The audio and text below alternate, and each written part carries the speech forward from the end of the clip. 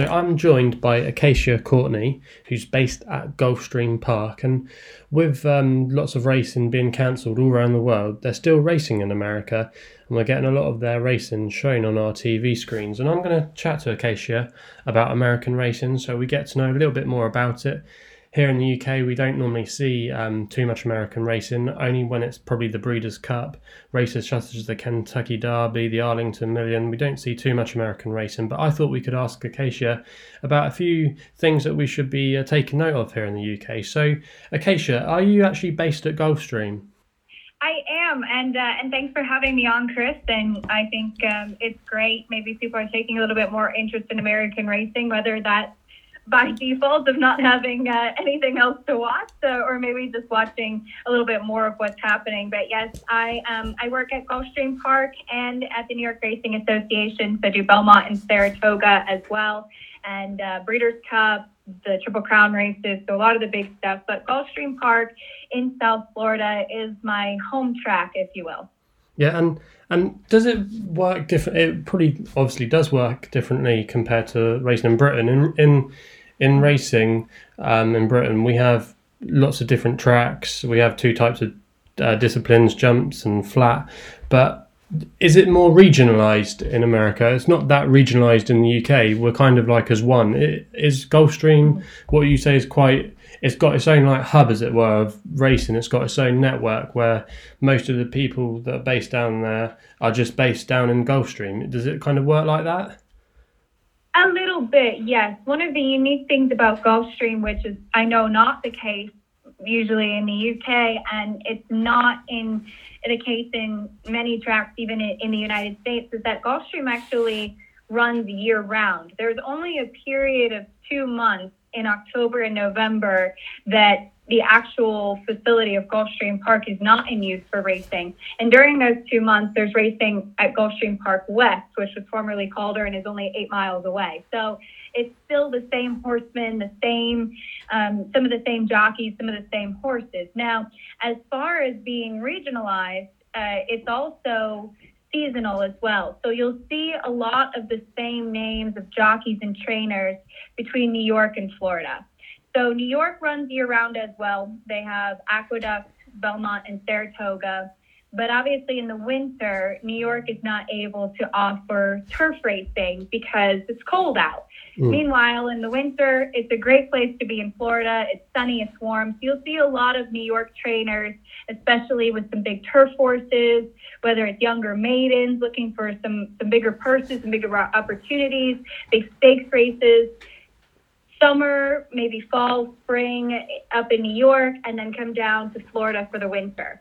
So you'll see a lot of that as well. So Gulfstream Park just had the Florida Derby this past week, a big, historically big Kentucky Derby prep race.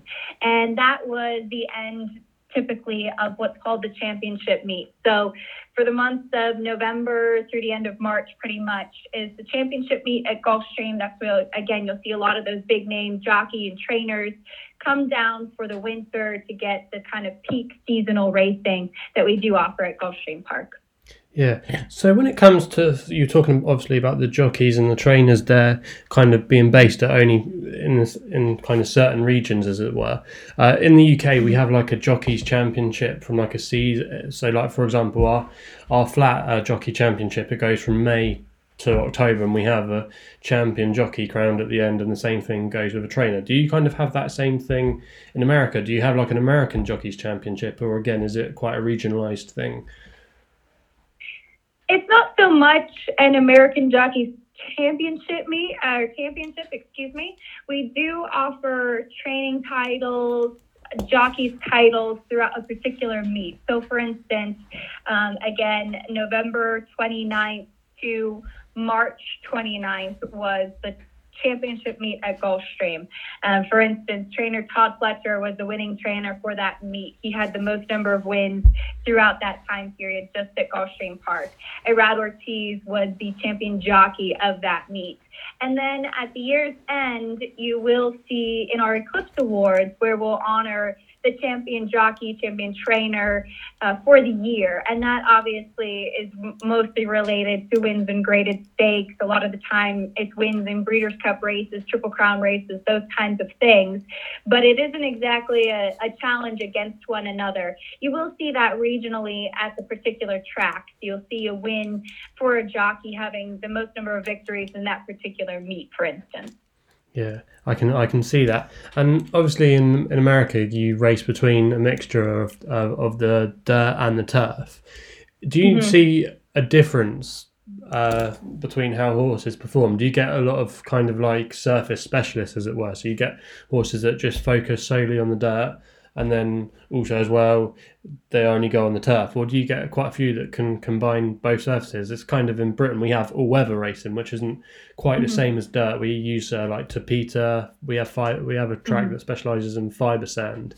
Do you get quite you get your surface specialist? Do you get that in America?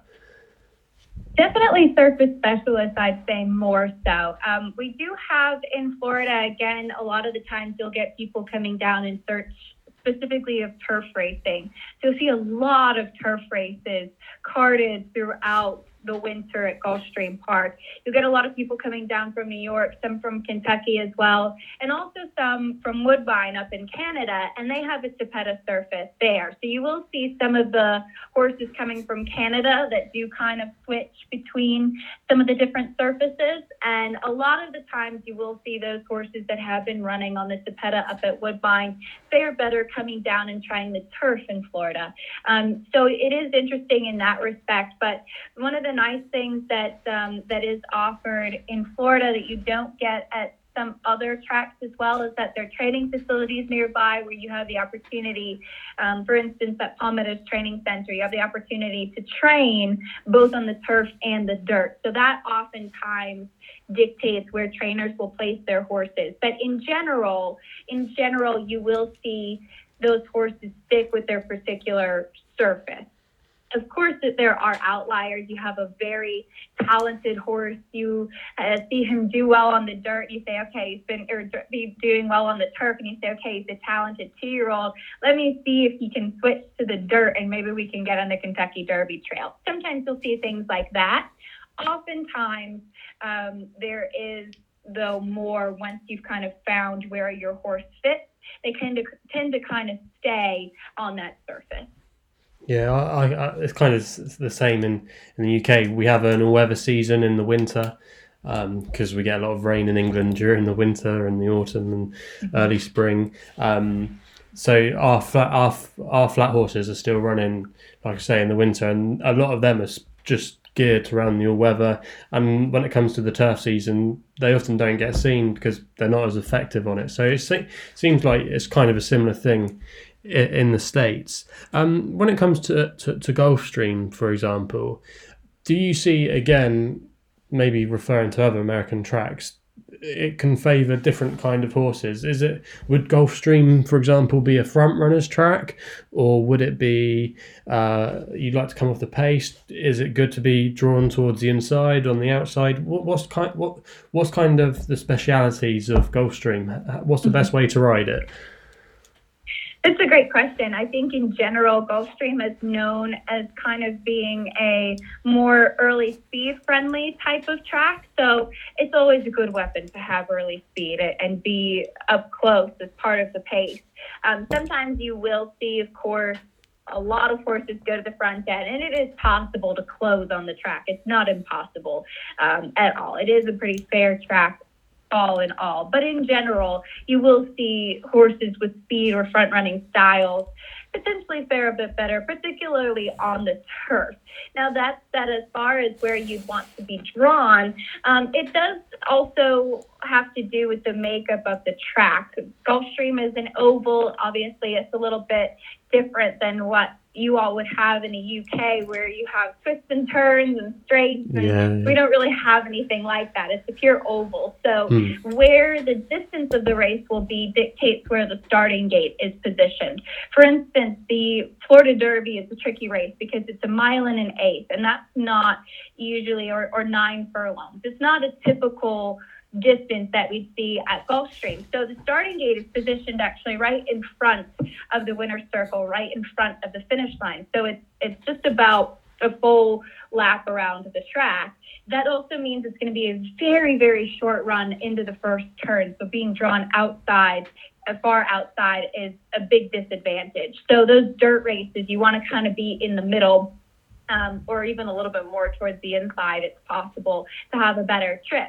Meanwhile, if you're going to be going one turn, so say 7 furlongs, 6 furlongs, 8 furlongs, a 1 turn mile, that's going to be actually coming out from a chute. So it's going to be coming from the back of the track, and you go 1 turn around towards the finish line. In those races, being inside, drawn inside, is a big disadvantage because those horses, as they come out of the chute, will all head towards the rail. So you want to be drawn a bit more towards the outside in those kinds of races. That's almost about as close to a straight as we would have, because they'll come out of a chute, go straight down the backside, 1 turn and around to the finish line. So it all depends on the makeup and the distance of the race. Yeah, it sounds that the tactics there might be a bit different than what it seems like just watching it on the telly. I mean, for example, me looking at it, not being a pure American expert, I would have said that inside on an oval track all day long is the best place to be, because obviously you would have thought you're saving most of the ground. But it's interesting to hear you say that sometimes over possibly the longer trips, it's better to have a wider draw. When it comes to the types of races you have, say at Gulfstream, most of British racing, for example, is probably 75% of our races are handicaps. But if you're not too familiar with American racing and you're looking at the card in the UK, you're seeing a lot of claimers and a lot of maidens. How does the claimers work out there? Can the horses be brought after the race? How does it all work with like those kind of those races?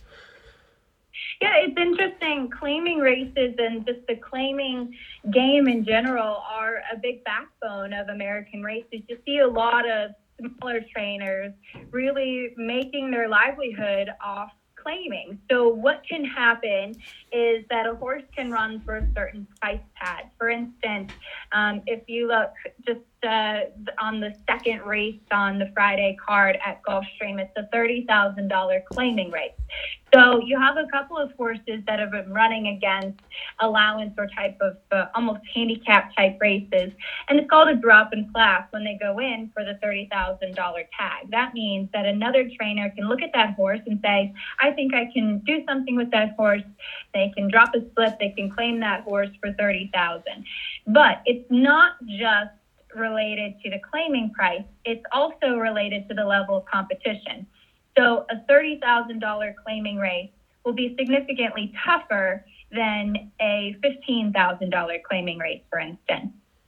So that's where you also have to look at the claiming tags as not only, again, how much you can potentially purchase that price for, because, yes, you'll see horses being claimed in and out of races, but it's going to be really, really rare to see every single horse of that race get claimed. It's really an opportunity to find a good level. Now, as far as maidens go, that, of course, is a horse that hasn't run a race before. Maiden special weight is going to be the highest level. You can also run against state-bred maiden competition. So if that horse, your horse, was bred in Florida, you can run against strict Florida breds. You don't have to deal with Kentucky breds, New York breds, any of those other horses. You can just run against state-bred competition, which sometimes can also be a little bit more of a softer spot because it is, again, a smaller pool to choose from. If a maiden special weight race is too tough for your horse, you can drop them in for a maiden claiming for $50,000, then a maiden claiming for $25,000, and so on. So that also has to do with the level of competition. It can be horses that have won before, and it can be maiden. So there's lots of different levels of claiming, but basically it starts from the lowest and all the way up to the grade 1 competition. Of course, those horses wouldn't be in for a claiming tag, but it's all about the level of difficulty as well. Yeah, so those maidens special weight races, is that where we would see, for example, a horse starting out if the connections thought it was good enough to go into listed and graded races? Is that kind of the pathway they would go? Yes, absolutely. Typically, the kind of tactic you would see for a stakes-bound horse would be starting in a maiden special weight race. If they've won very, very well, they may go right into a sort of listed stake or even integrated company, which would be rare, but the next logical step might be an allowance type of scenario and then on into stakes company. So a maiden special weight is going to be the highest quality of horses that have not yet won. And also as well, like claimers, for example, in our country of racing, we have our horses have handicap marks, and I've noticed looking at the cards in America, you also have ratings for your horses. Now in Britain, if a horse is doing well, they'll be put up what we call the weights, and they'll get a higher handicap mark because they're trying to basically stop the horse winning the handicapper. They're trying to make it a level playing field. Is that something in America that can happen if a horse is maybe doing well, like claiming races? They might not been running at like a high grade in the early part of their career, but they can maybe develop through like the grades and get into those better kind of races. Can that happen in America? It's kind of rare to see a horse that's been running in claiming races go on and then end up competing at a much higher level. You can see some horses, maybe if they're from a smaller barn and they're end up being claimed by a high percentage trainer that's able to improve the horse, you then may see them go on into some higher competition. There certainly have been cases of it. One of my favorite examples is a horse named Starship Jubilee, and I don't know if anybody had ever followed some of the greatest stakes in Florida over the past couple months, but she's been a spectacular turf horse, and she was claimed for $16,000, and she's now a Grade 1 winner at Woodbine. So she's been a spectacular acquisition, and the connections just got very lucky with her and saw something that the previous connections had not. But that's a rare case. For instance, if we go back to the same second race, the $30,000 claiming today, I was mentioning, as far as a handicap might go, in general, you don't see too much about that. I know many people who follow races and wager on races in the U.S. actually don't even really pay much attention, hardly at all, to the weight. It's not so much of a thing here in the U.S. as it is in the U.K. As far as making a level playing field. But one thing that does happen, for instance, the conditions of this second race is a $30,000 claiming a race for 3-year-olds, and the weight is 122 pounds, unless you haven't won a race since March 3rd, in which case you're allowed 2 pounds. So the horses that haven't won in about a month are given a little bit of an allowance in that way. Yeah, so there's I can see there that resembles maybe a bit like British racing, for example. That we have horses in this country, and you probably have the same in America, where they don't win for 2 years, and then all of a sudden they change trainer, and then they spark a bit of life into them, and then they go.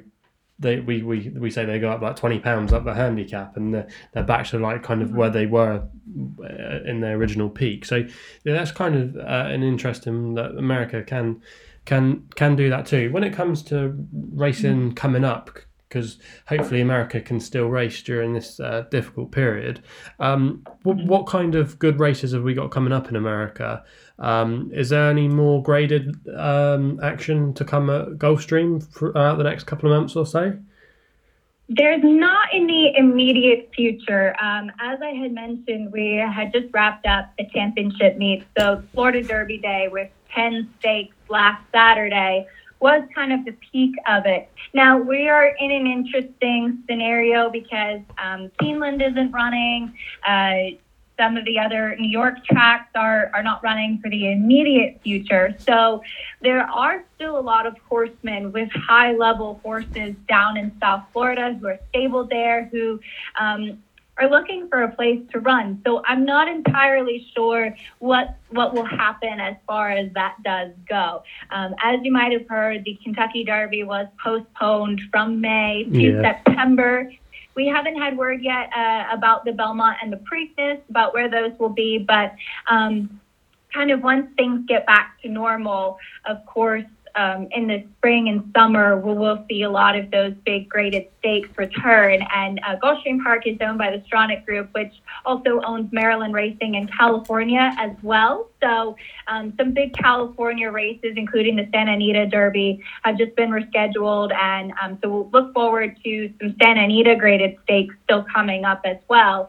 And then when we do get a chance to run the Preakness, that in my mind is probably the most fun race of the Triple Crown. So if you're still watching American racing at that time, of course the Kentucky Derby is exciting, but Preakness in the middle, horsemen say they love coming there. They love getting a chance to be part of the races. It's still a big classic race. It's a thrill and an honor to win it. But I feel like there's almost being in the middle, it's just more focused on the fun and the party and the excitement about it. So that's definitely a big race I'm looking forward to. And maybe talking a bit more about British racing now, but in America, is there a following for British racing? Do you watch some of our big meets? We got Wesley Ward sometimes comes over for Royal Ascot. He'll send a couple of his 2-year-olds that have got good records. I think Lady Aurelia was one of those horses in recent times that's come over that springs to mind. Do Americans watch British racing?